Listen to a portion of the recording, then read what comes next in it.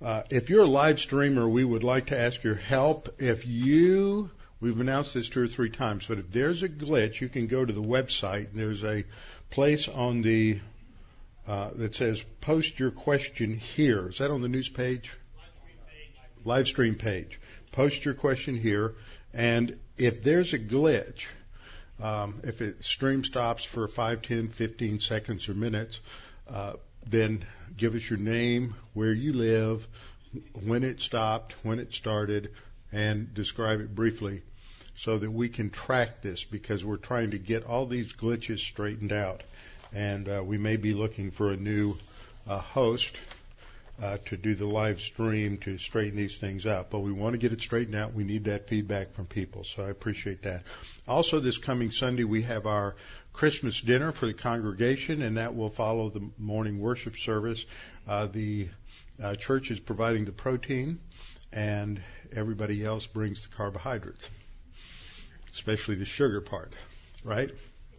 So we'll have the desserts and the sides provided by the congregation. There's sign up out in the conference room. This Sunday is also communion, and it is so we'll have communion Sunday morning, and then we'll have it again 2 weeks later on Christmas Day. The schedule through December is normal.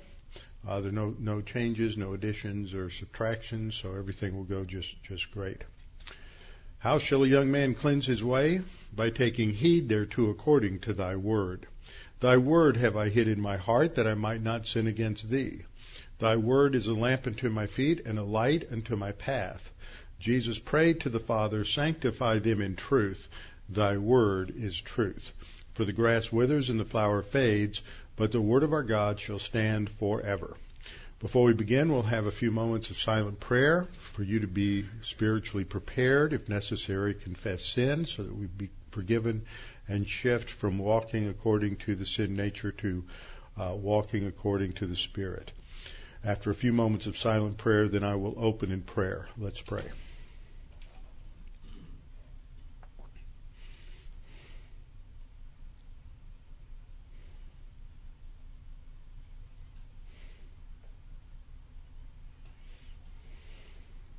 Our Father, you are a righteous God, a holy God who has created all things. You have created the heavens and the earth and the seas and all that is in them.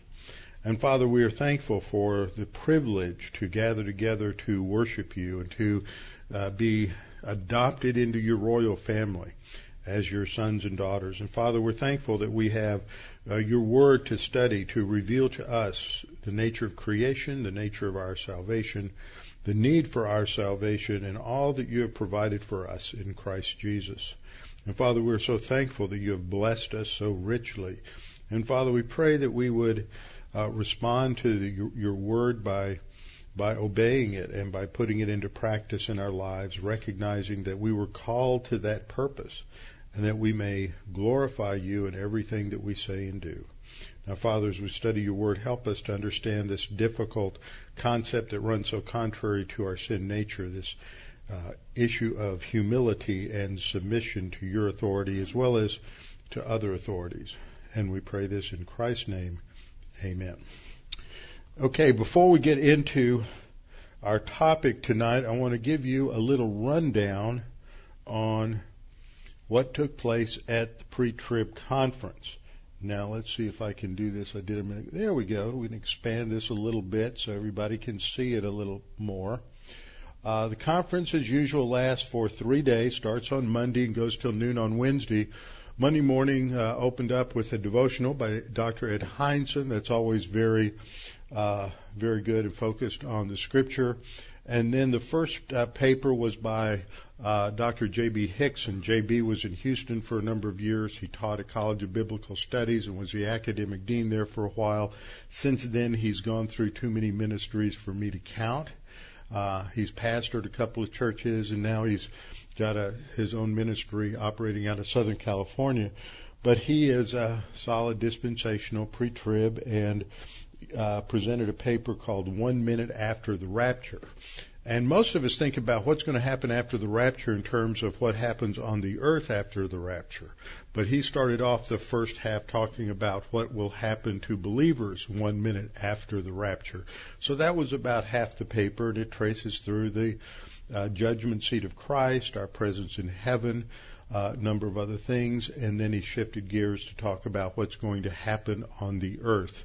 It was not imaginative, it was biblical, talking about all the different things that will take place on the earth that the Scripture reveals that happen as a result of the tribulation. In heaven, he talks about the judgment seat of Christ. He talked about worshiping before the throne of God, Revelation chapter 4 and 5, and things of that nature. So that was a good paper, a great summary of rapture passages and other passages talking about what happens at that time. The second paper that morning was by David Mappes. It's an unusual spelling for the last name, but it's pronounced Mappes. I enjoyed getting to know him. Pastor Roseland has taken a number of courses with him in his PhD program at Baptist Bible Seminary. He's got some tremendous insights because previously he was a professor of theology at Cedarville University, which is has been a traditional conservative Baptist, regular Baptist university. Dan Ingram went there for his undergraduate work, as well as a few others. But they went through a real battle for Orthodox theology, and he was one of the casualties as the liberals took over. And he was telling me this at lunch the other day. And it wasn't until a couple of conservatives on the board realized what had been happening. They called a board meeting, and after a couple of days of debates, they voted by one vote to return to the traditional historical position of the school. Those kinds of things don't happen too often. Usually we lose. But he was one of the casualties and left there and went to Liberty for a year and then went to Baptist Bible Seminary, where Mike Stallard was the head of the PhD program and head of the graduate school there. It was a great paper. It says a biblical and theological discussion of traditional dispensational premillennialism. He really focused on hermeneutics, and if there was one thread through all of these papers that was really excellent and informative, it was on hermeneutics, and just a reminder of what it means to consistently literally interpret the Scripture and what the challenges and issues are today coming from within the camp of the historically conservative seminaries. And if one thing came through in all of these discussions, it is that the schools, if you have a little understanding of church history, between 1850 and 1870, all of the religious schools, all of the seminaries or universities in Germany went liberal, rejected the truth. During that period of time, American churches were sending their boys back to Europe for the prestigious degrees at the various universities in Germany and then later in Britain, France as well. And they brought back these heretical, what we now know as liberal 19th century theology. This they began to teach in their pulpits and began to teach from the seminary lecterns that they had, the chairs of theology that they were appointed to. And this is what turned all the major denominations in the United States liberal, and was called the modernist fundamentalist controversy. And it really culminated by 1927 when the conservative seminary Presbyterian Seminary at Princeton was turned, and the board of directors voted to shift their doctrinal statement. And that was sort of the end. But as some of us have observed and presciently forecast in the late 80s, we're in another fundamentalist modernist controversy. What happened in the teens and 20s is with the rise of liberalism, and as the conservatives split off, they founded new schools. In the late 19th century, there were the Bible institutes like Moody and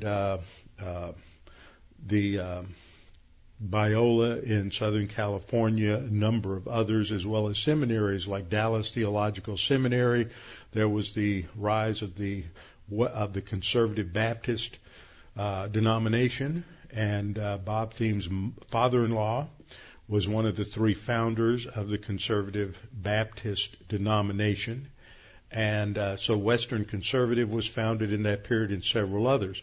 Well, all of these schools that we have looked to for conservative Bible-based teaching have drifted now, and we have entered into a second phase of the modernist fundamentalist controversy. But the problem is the leaders of the so-called fundamentalist evangelical, conservative evangelical movement have now been turned to the dark side.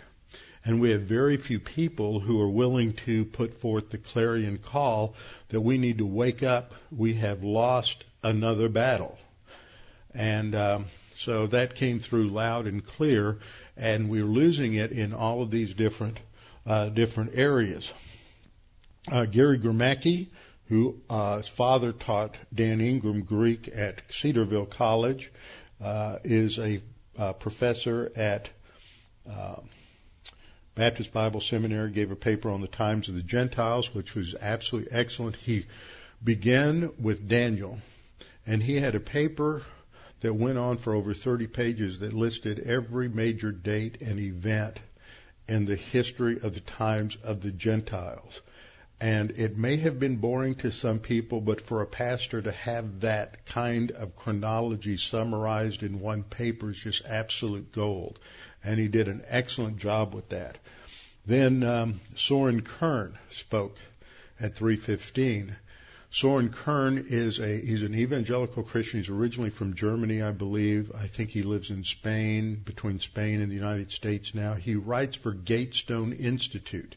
If you're not reading Gatestone Institute, you ought to read Gatestone Institute. But if don't know how to use a faith rest drill, it will give you nightmares at night. And it will give you insight into what is really going on in Europe, in Germany, in France, in England.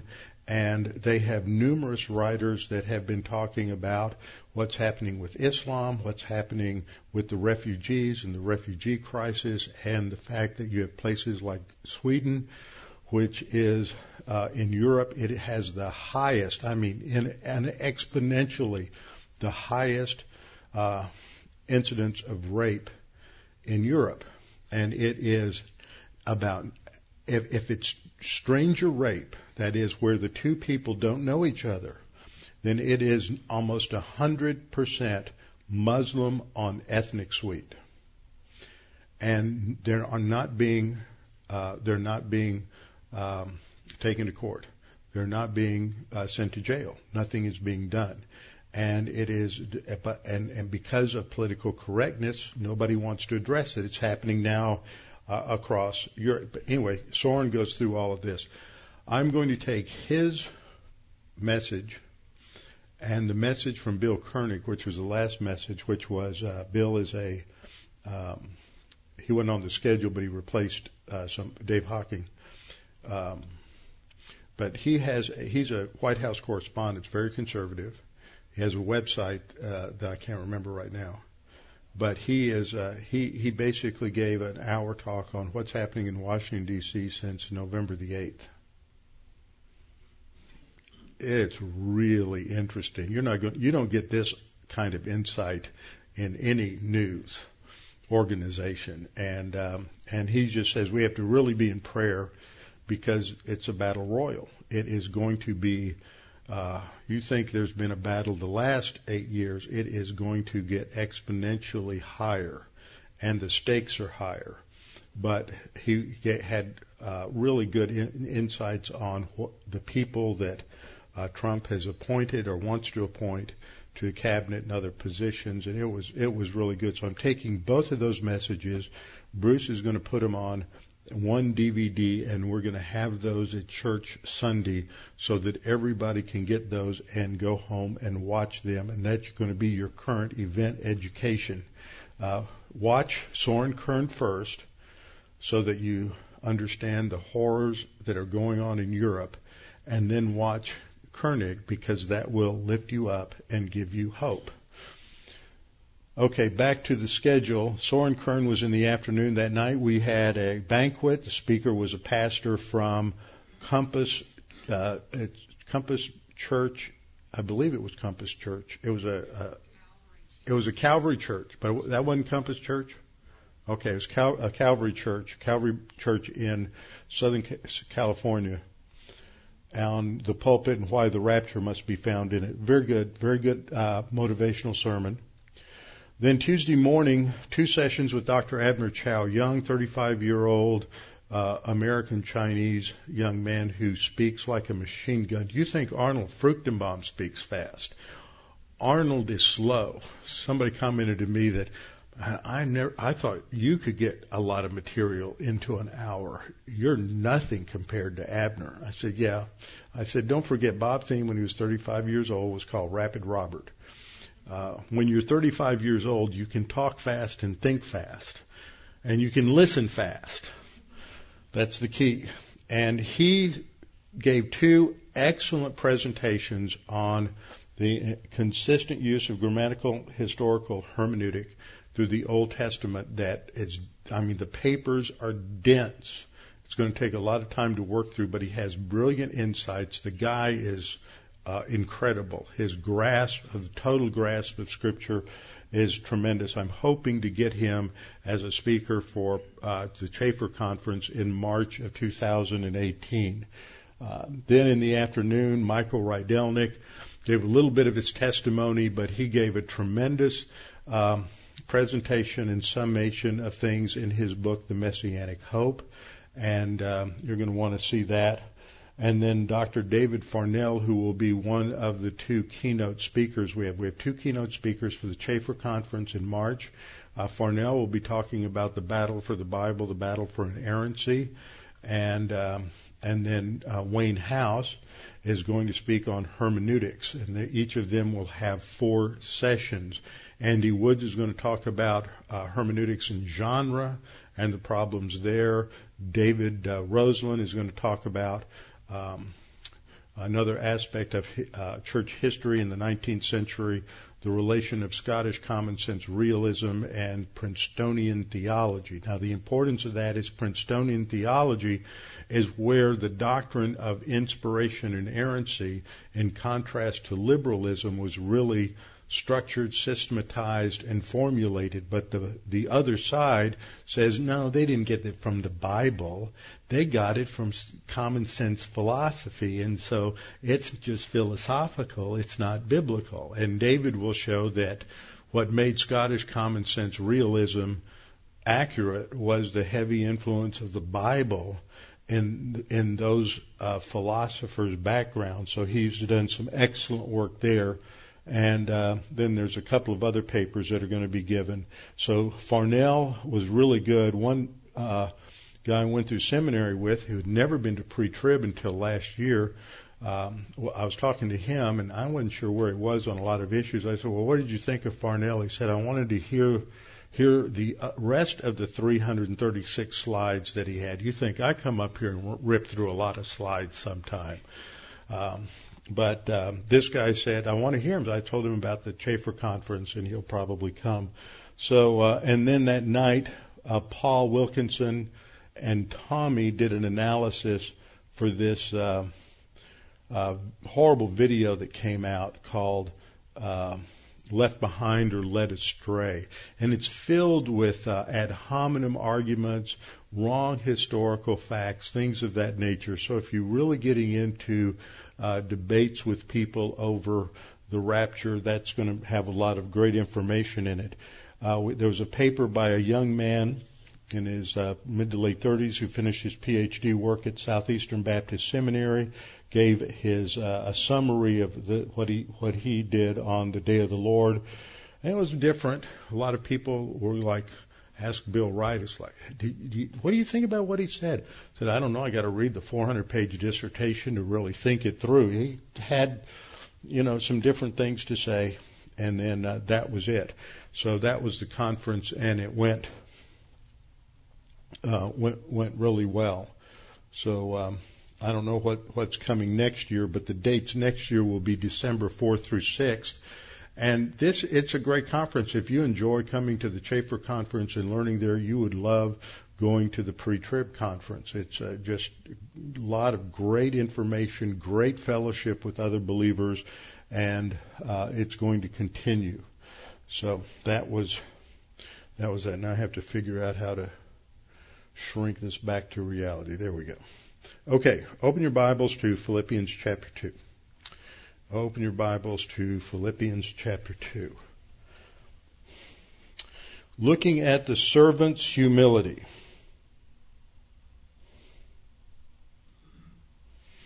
The servant's humility. Now, let's just review a little bit.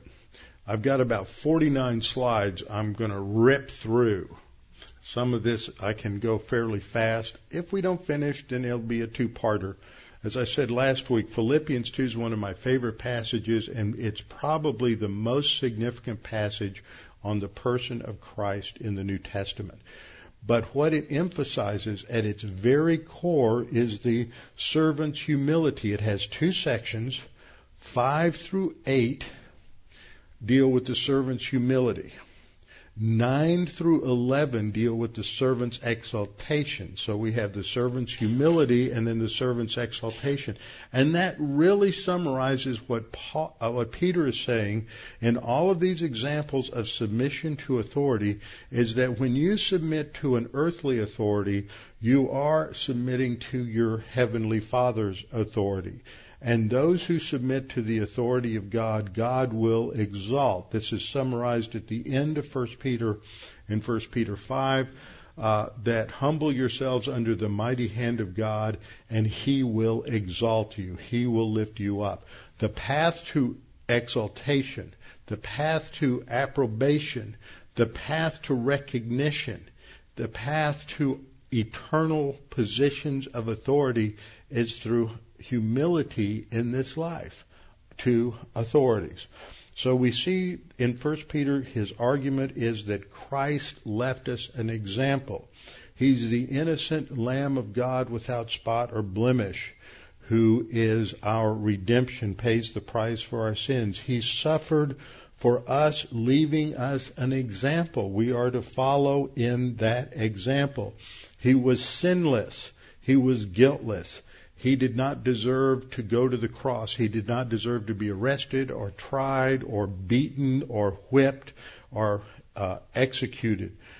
But He did that in submission to the Father's will so that He could bear our sins on the cross for the purpose that we might live for righteousness. That introduces the idea of humility. Last time I looked at Numbers 12:3, that Moses was the most humble man. The Hebrew word is on the left, meaning anav, meaning humble or weak. It's translated into Greek with the word praus. Now that word is important because it's used by Jesus to refer to Himself as gentle and lowly, praus and tapainos. So we see those two words linked by Jesus to describe His humility. The word tapainos is the word that shows up in Philippians 2. It's the noun form. The verb form is used here in Philippians 2:8. Being found in appearance as a man, He humbled Himself and became obedient. And what we'll see is the participle translated became obedient is a participle of means. How did He humble Himself? How was He able to show humility? He humbled Himself by being obedient. That's what humility is. It is authority orientation. It is submission to the authority of it, even if that authority is wrong. Even if that authority for a slave is harsh. It is submission to that authority that is the essence of humility. So last time I looked at the setup in Philippians 2, where Paul says, therefore, if there's any consolation in Christ, if any comfort of love, if any fellowship of the Spirit, if any affection and mercy.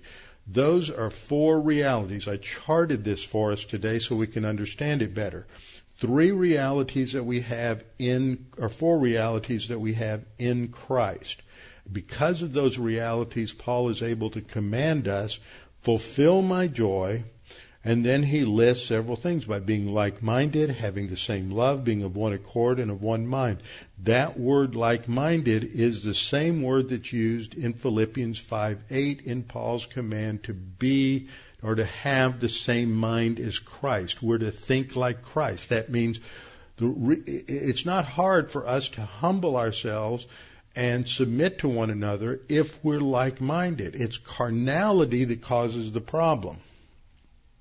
And then in verses 3 and 4, Paul says, let nothing be done through selfish ambition or conceit, but in lowliness of mind. And there we see the adjectival form here of typanos, which was the verb. Typanao is typanos was the noun.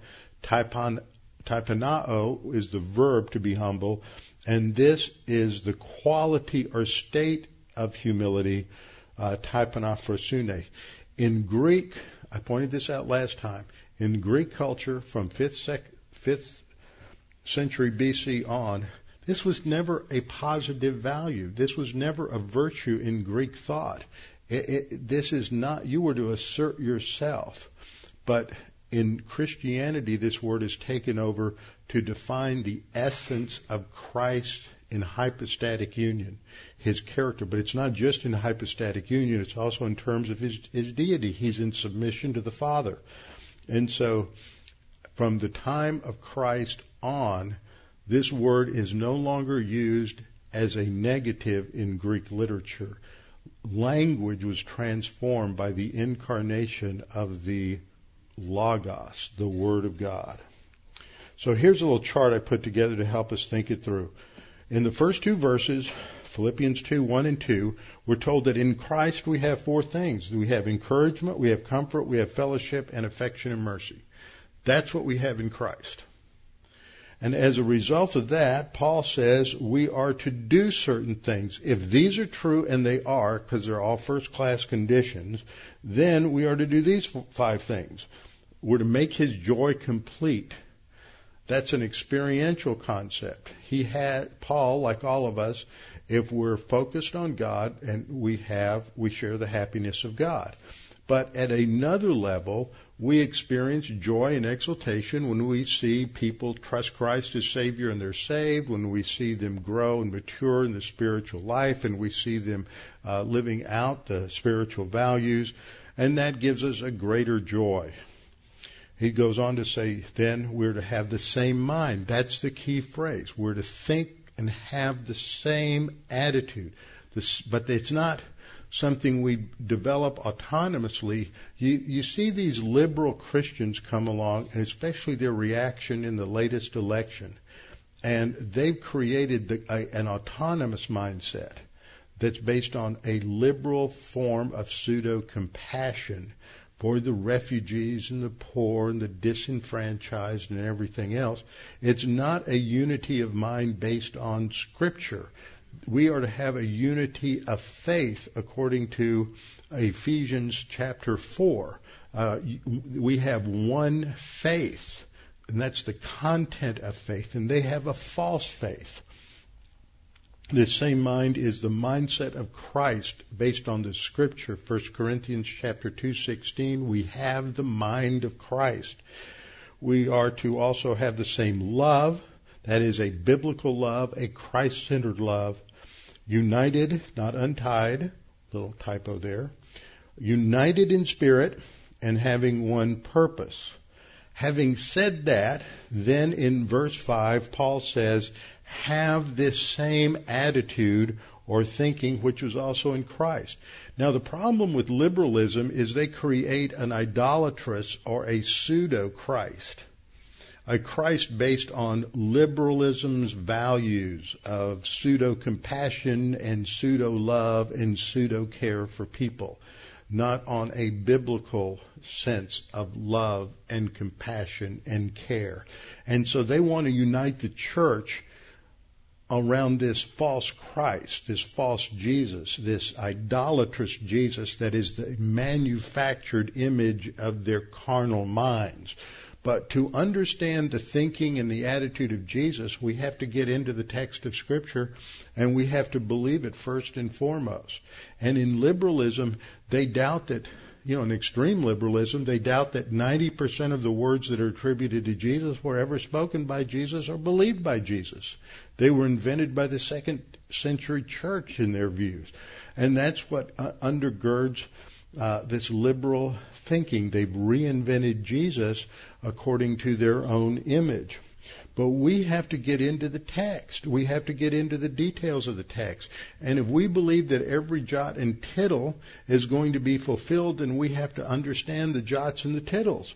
That means we have to get into the details of the text. That's why it's very boring for some people when they listen to someone like me when I dig down into the details of the text.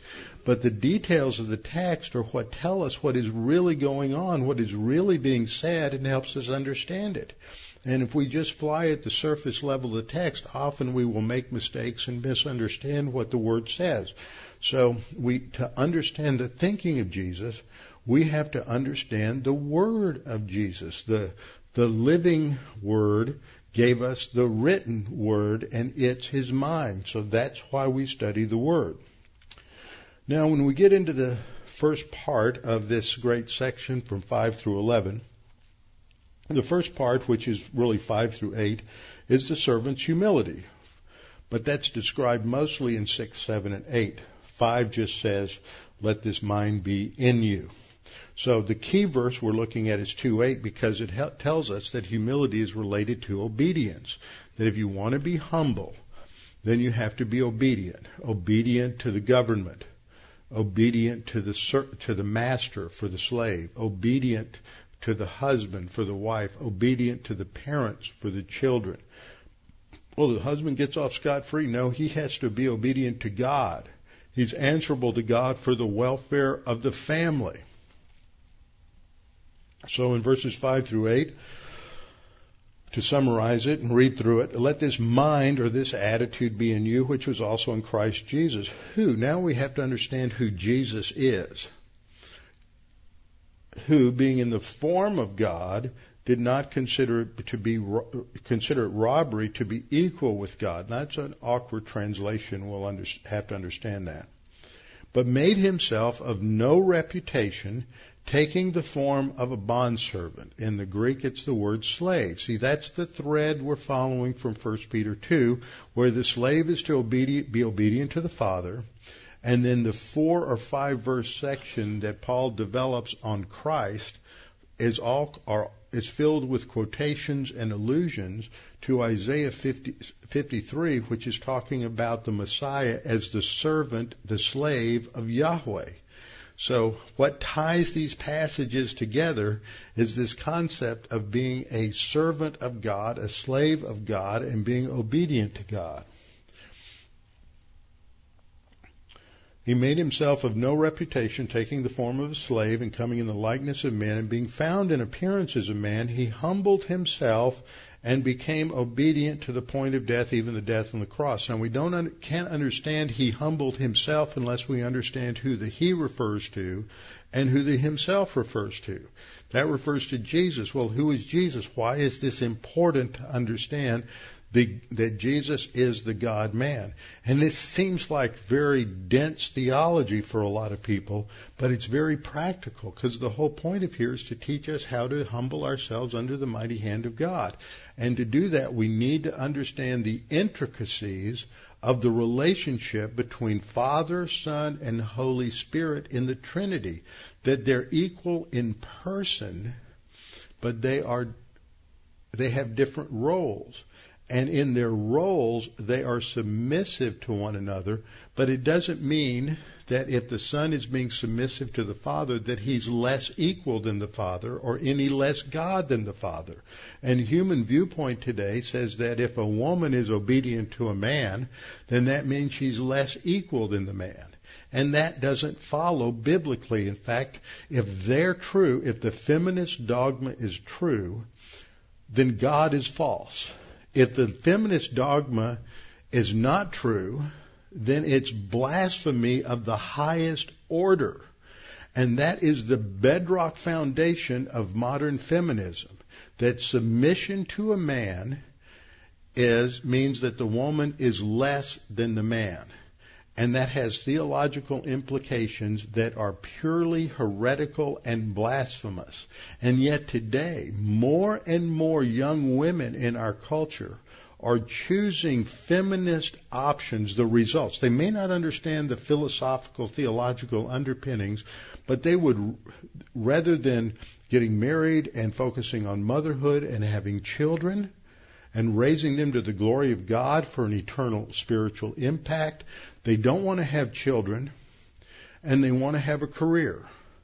And they're selling their inheritance like Esau did for a mess of pottage. And the men are going right along with it because they've both been brainwashed by this modern culture and this modern society. So, which is based on totally anti-biblical values. So we have to renovate our thinking completely about relationships and authority and submission in order to change the way we think and the way we live. So it starts off in verse 5, Paul says, have this same mental attitude in you. And the Greek word there is a present active imperative. Present active imperative means this is the standard operating procedure for the way you think in the Christian life. This is something that should characterize you day in and day out. Every morning, every afternoon, every evening, you think and you breathe and like this, like Jesus did. Have this attitude in you which was in Christ Jesus. Now the Greek word phroneo has the idea of thinking and reasoning, or it talks about a mental attitude. Now that's important because so many people want to feel about Christianity. They want to emote about Jesus.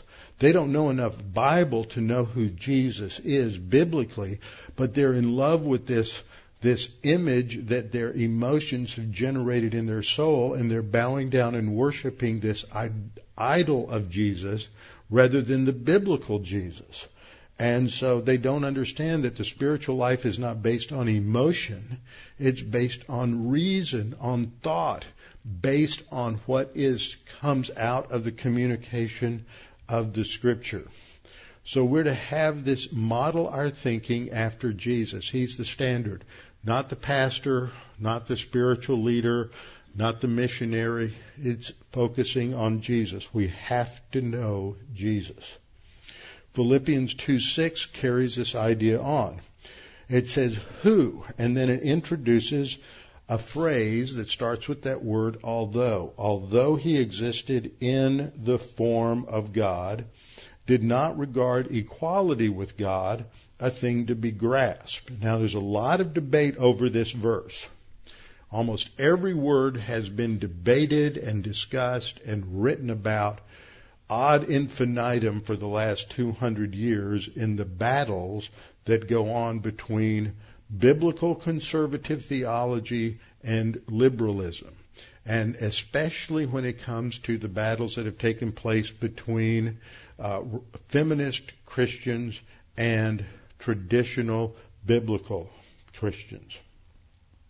That phrase, although he existed, is based on a participle that is called a concessive participle. Now, as soon as I mention grammar, some people just start taking a vacation to Hawaii. But it's important to understand what these terms mean, because thoughts are communicated and organized by grammar. A concessive participle indicates a state of affairs that might have been expected to rule out what is described in the main clause. In other words, his existence in the form of God would be expected to cancel what's in the main clause, which is equality with God. Okay? So that's the idea here. So this word huparko is an interesting word because that's the word for existence. And it doesn't indicate eternality. You get that from the context. But it does indicate a prior existence. So although he existed before his humanity in the form of God, he did not regard equality with God as as something to be grasped. Now, in the New King James, it translates it, who did not consider it robbery. And that really is a fuzzy idea.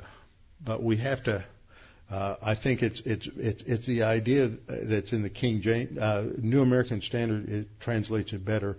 He didn't regard it equality. The robbery is stealing the essence of God, okay, or grasping after it. But regarding equality with God is a better thing. But what does it mean that he existed in the form of God? Now, we think of form to mean shape. You look at a chair or this table down in front of the pulpit, or the pulpit. What's the form of the pulpit? We think of form as describing physical shape. That's how we use it most of the time. Okay? But God doesn't have a physical shape. God is spirit. Okay? So he doesn't have necessarily a physical shape. So what does this word mean? And this is the word morphe. When we talk about the forms of words, we talk about their morphology, the form of the word. Is it a present active indicative or is it aorist active indicative? What's the form of the word? What's its morphology? So this word means and is translated with phrases like form or outward appearance. That's where we would think about it in terms of shape. Shape or expression, but it's also used to describe the nature or essence of something. Now, what I just said is what's debated. There's a huge debate over this. And I found a great quote in a commentary that I'm going to go through here because it sort of summarizes the essence of this debate. It's from a contemporary commentary by Moses Silva, who's a professor who used to be at Westminster Theological Seminary in the biblical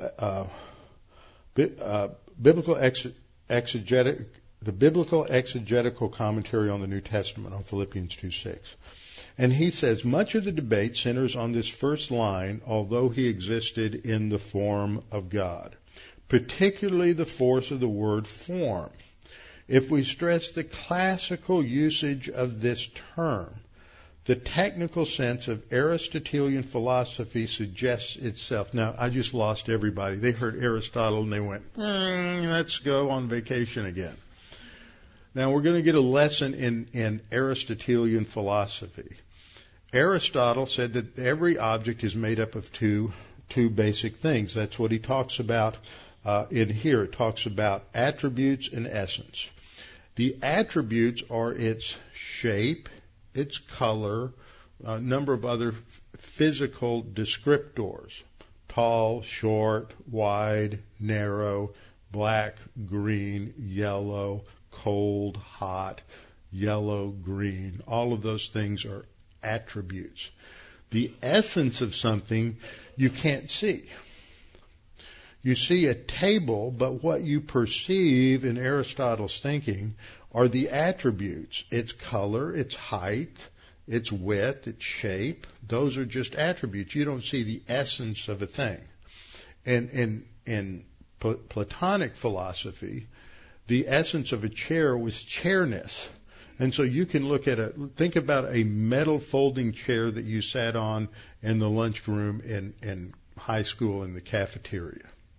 And then you think about a leather upholstered chair recliner that costs about $2,000.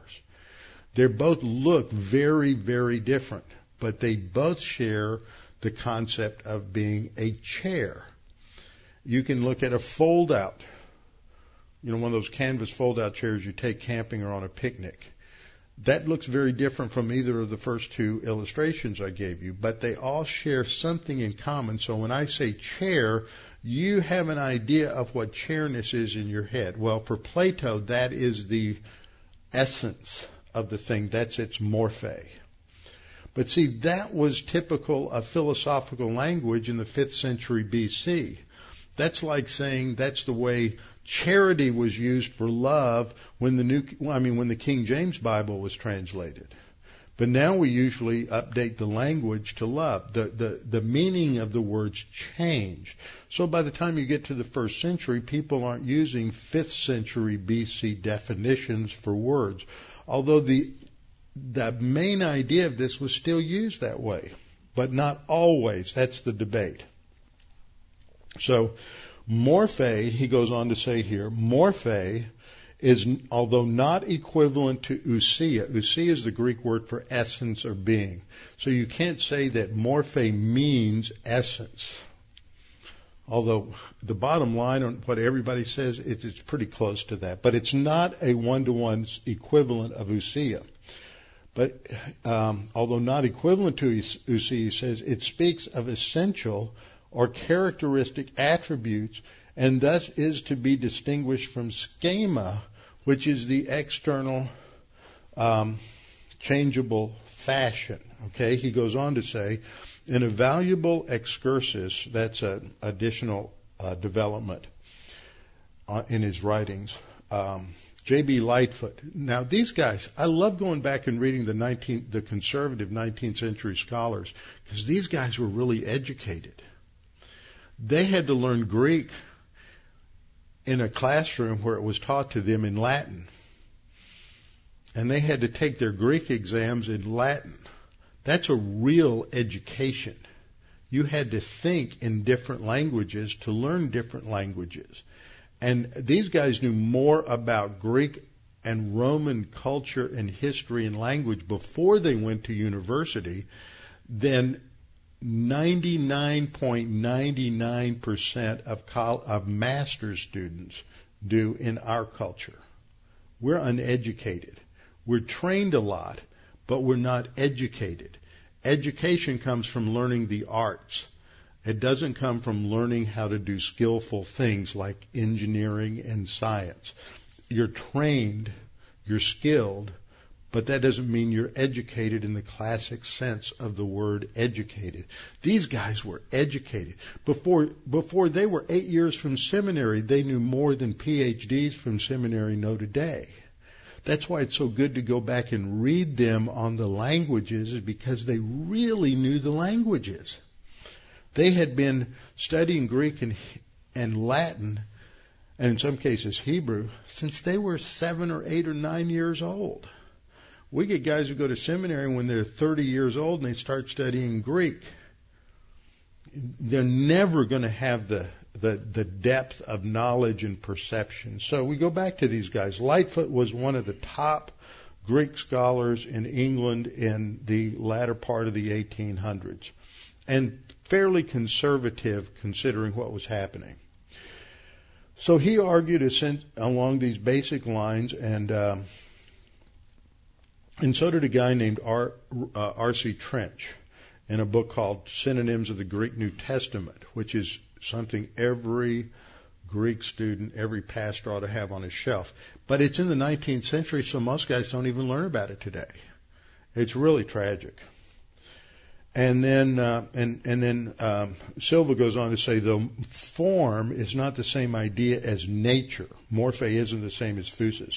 Form is not the same as nature or essence. Yet the possession of form involves participation in the essence also. For form implies not the external accidents, height, width, color, things like that, but the essential attributes. Similar to this, though not so decisive, are the expressions used elsewhere of the divinity of Son. So what he lists is some other passages to show when you compare this with other passages, comparing Scripture with Scripture, you see things like this. 2 Corinthians 4:4, Paul says that Christ, who is the image of God. That means he is the exact representation of God. Colossians 1:15, he's the image of the invisible God. You see Christ, you see God the Father. Hebrews 1:3, he's the character, he's the impressed image of his person. Okay, talking about essence, not that they're identical person.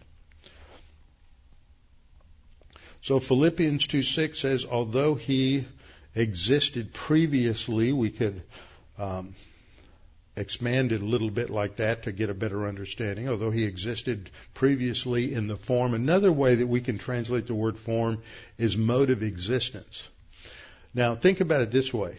If Jesus existed in the mode of existence of the Father, can a creature exist in the mode of existence of the Father? Not at all. So therefore it has to mean, by simple context discussion, the word morphe has to refer to something, although it's not a synonym for essence, that's basically what it's talking about.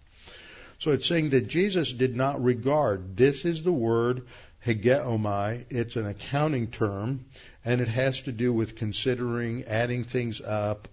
It talks about an intellectual process. Notice we're to think like Jesus, not emote like Jesus. And what did Jesus do? He thought.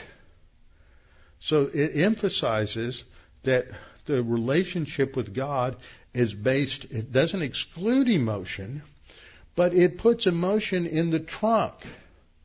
And the engine that drives the car is thought. And emotion follows along behind.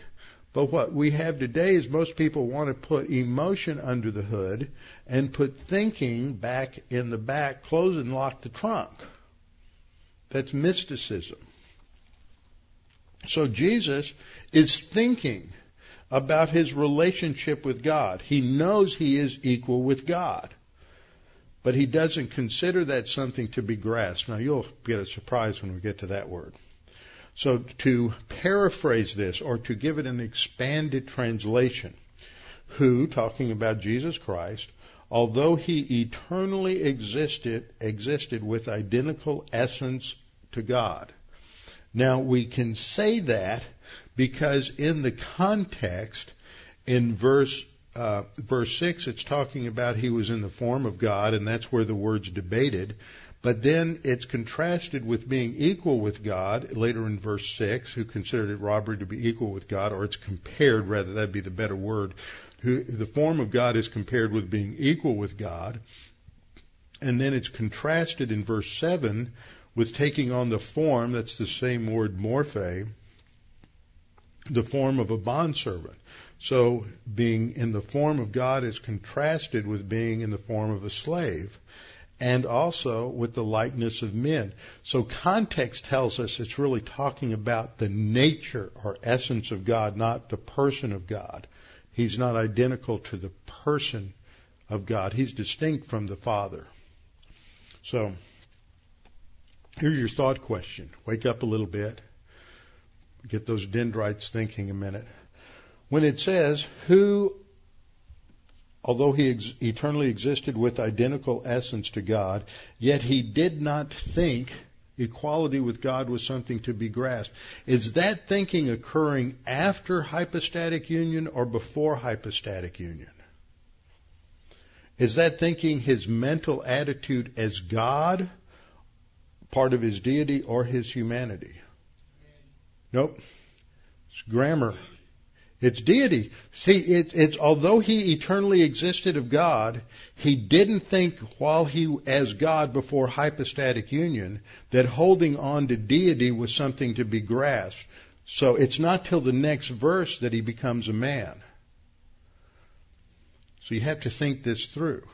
See, we're to be Christ-like and emulate the same thoughts as Christ, who is God. We emulate that thinking. We can't be perfect. We're not going to be omniscient. But we emulate that thinking. He had every right to say, I'm God and I'm going to hold on to it. And I'm not going to let it go. And he was saying that as God.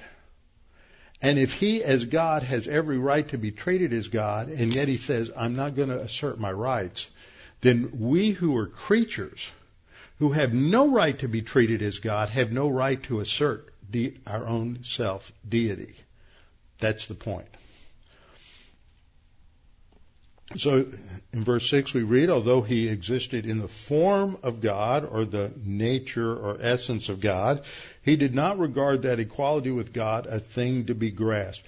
And it's interesting, the word that's used there for equal in the Greek, to be equal with God, uses the word isa in the Greek rather than the form ison. Isa refers to attributes. Ison will say he's the same person, according to Lightfoot. So Isa indicates that he's equal in essence, nature, attributes. They share the same sovereignty, justice, righteousness, love, eternal life, omniscience, omnipotent, omnipresence, immutable, and veracity. But he's not the same person. The Father is not the Son. The Son is not the Father. But the Son is equal to the Father is equal to the Son in essence, and the Son is equal to the Father and the Holy Spirit in essence. Now, he doesn't regard this equality with God something to be grasped. Now, this is a noun form of a Greek verb, harpazo. Anybody remember why harpazo is such an interesting word? Because you and I hopefully will be harpazoed. That the Lord will return in the clouds, and the dead in Christ will rise first, and we who are alive and remain will be harpazoed. We will be, Hal Lindsey called it, the great snatch. We will be caught up. We will be snatched. We will be ripped out of this existence, okay? So harpagmos is the noun. It means a violent seizure of property, such as robbery. That's why the Old King James translated it as robbery. It's equivalent to the word harpagma, which means something which somebody can claim or assert a title by grasping or gripping. And that's more the idea here, is Jesus is not going to assert his deity to the exclusion of entering into human history and becoming a man. He's not going to say, I'm God, I have every right to be God, I'm going to assert my deity, I'm not going to become a man.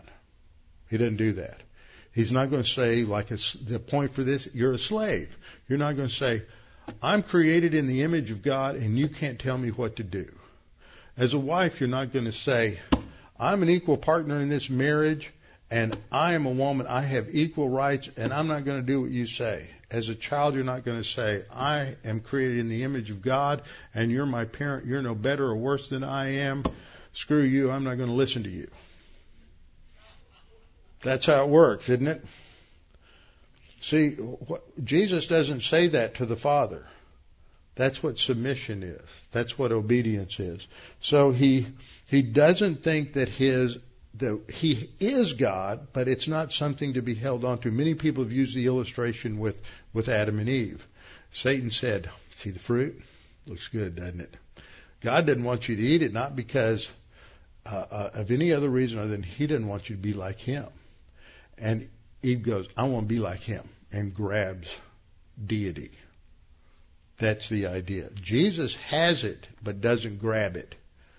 Eve and Adam didn't have it and grabbed it. That's the difference. So, who, that is the Lord Jesus Christ, although he eternally existed with identical essence to God the Father, yet he did not think that equality with God was a claim to be asserted. But what did he do? Instead, he emptied himself. So now we're going to have a contrast. But he emptied himself, and then asserting his right to be worshipped as God, he said, no, I'm going to empty myself. Now this is another huge debate. It's the verb kanao, and the noun is kenosis, and you've probably heard somebody talk about the kenosis problem, and you couldn't explain it if you had to, and that's okay. Because the way it's translated is emptied himself, it was understood by liberals to mean he gave up his deity. Now you'll hear some people say that the way they'll translate this is Jesus willingly restricted the independent use of his attributes. Walvoord used that definition. A lot of people use that definition. I was reading that one day and I said, no, I got a problem with that. Because that presupposes that Jesus could independently use his attributes of the Father before the incarnation. Did Jesus ever independently use his attributes in eternity past? He never operated independently of the Father. They're totally unified. So the word independently in there is not necessary, and it implies something that is wrong. Jesus willingly gives up the use of his divine attributes for the sake of becoming a servant to man. That doesn't mean he got rid of them. He just doesn't use them other than in relation to the Father's plan, when he is giving evidence of his deity, for when he changes the water into wine. He's not solving a personal problem. He is demonstrating he's the creator, and he can make wine faster than the winemakers. They turn water into wine all the time. It takes them a couple of years. Jesus did it in a split second. He turned water into wine. Okay? So, how did he empty himself? That's the participle. Grammar is very important to understand all this. He emptied himself by taking the form of a bondservant. He doesn't empty himself by giving up deity.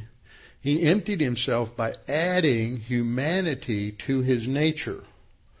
So that's what we see here. He emptied himself by receiving the form of a servant, which means he's adding, he's not restricting, he's not giving up, he's not subtracting.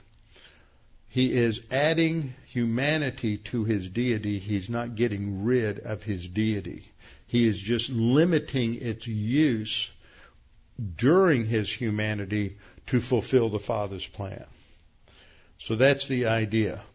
Kanao means to make empty. In other words, it's being used figuratively here. It's not used literally.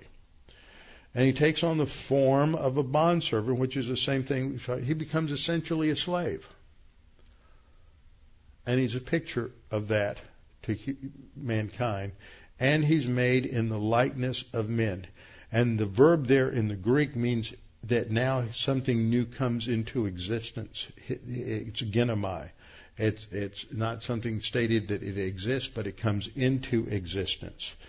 And so this is how he empties himself, by taking the form of a bondservant and by coming into existence, something new in the likeness of men. So he emptied himself by means of taking the form of a servant and by means of coming into existence in the physical form of a man. So that now he is found in appearance as a man. Being found in appearance as a man. And this doesn't mean it's just this docetic idea. You know what I mean by docetism? That's it. It was just a phantasm. He just looked like a man. He wasn't physically there. No, he's physically there. All these other words that are used for likeness, schema, and form, they all indicate that he is physically a man. And so he is found in appearance here as a man. And as a human being now, he humbles himself. He humbled himself before as God by not asserting his deity. Now he humbles himself in his humanity by being obedient to the point of death, even death on the cross. So Jesus demonstrates humility in both his deity before hypostatic union and from his humanity after hypostatic union. And it shows that the essence of humility is to be in proper relationship to authority. Being found in appearance of a man, he humbled himself by becoming obedient to the point of death, even death on a cross. That's the issue. All right. We've gotten the main idea here. I want to come back one more time and look at the rest of verse 8, and then we'll get into 9, 10, and 11 related to the exaltation of the servant. Not bad. I did almost 40 of 46 slides. So we'll come back next time, review it a little more, because this isn't easy. Summarize its syncretize it so that we can understand it, synthesize it, so that we can understand it a little better, that Jesus, who is God, doesn't say, hey, I'm God. I'm not going to go down there with those scuzzy little human beings. He's willing to take on the form of a human being and be a servant and live with all these sinners in order to fulfill the Father's plan. So he humbles himself by being obedient to God and taking on the form. Instead of wearing his divine clothes, he's going to wear the beggar's clothes and die on the cross for us. That's what humility is. Father, thank you for this opportunity to work through this passage, to understand it, to have our understanding of who Jesus is shaped and changed and refined, realizing what he did on the cross. We understand what he did in terms of dying for us, but Peter says this is an example to us of how we are to relate to authority, how we are to relate to the authorities around us, even when they're unjust, like the authorities that Jesus submitted to were unjust. And this is difficult for us because our sin natures want to assert our own self-will. We want to think like just the opposite of Jesus. Instead of asserting his deity, he was willing to restrict it.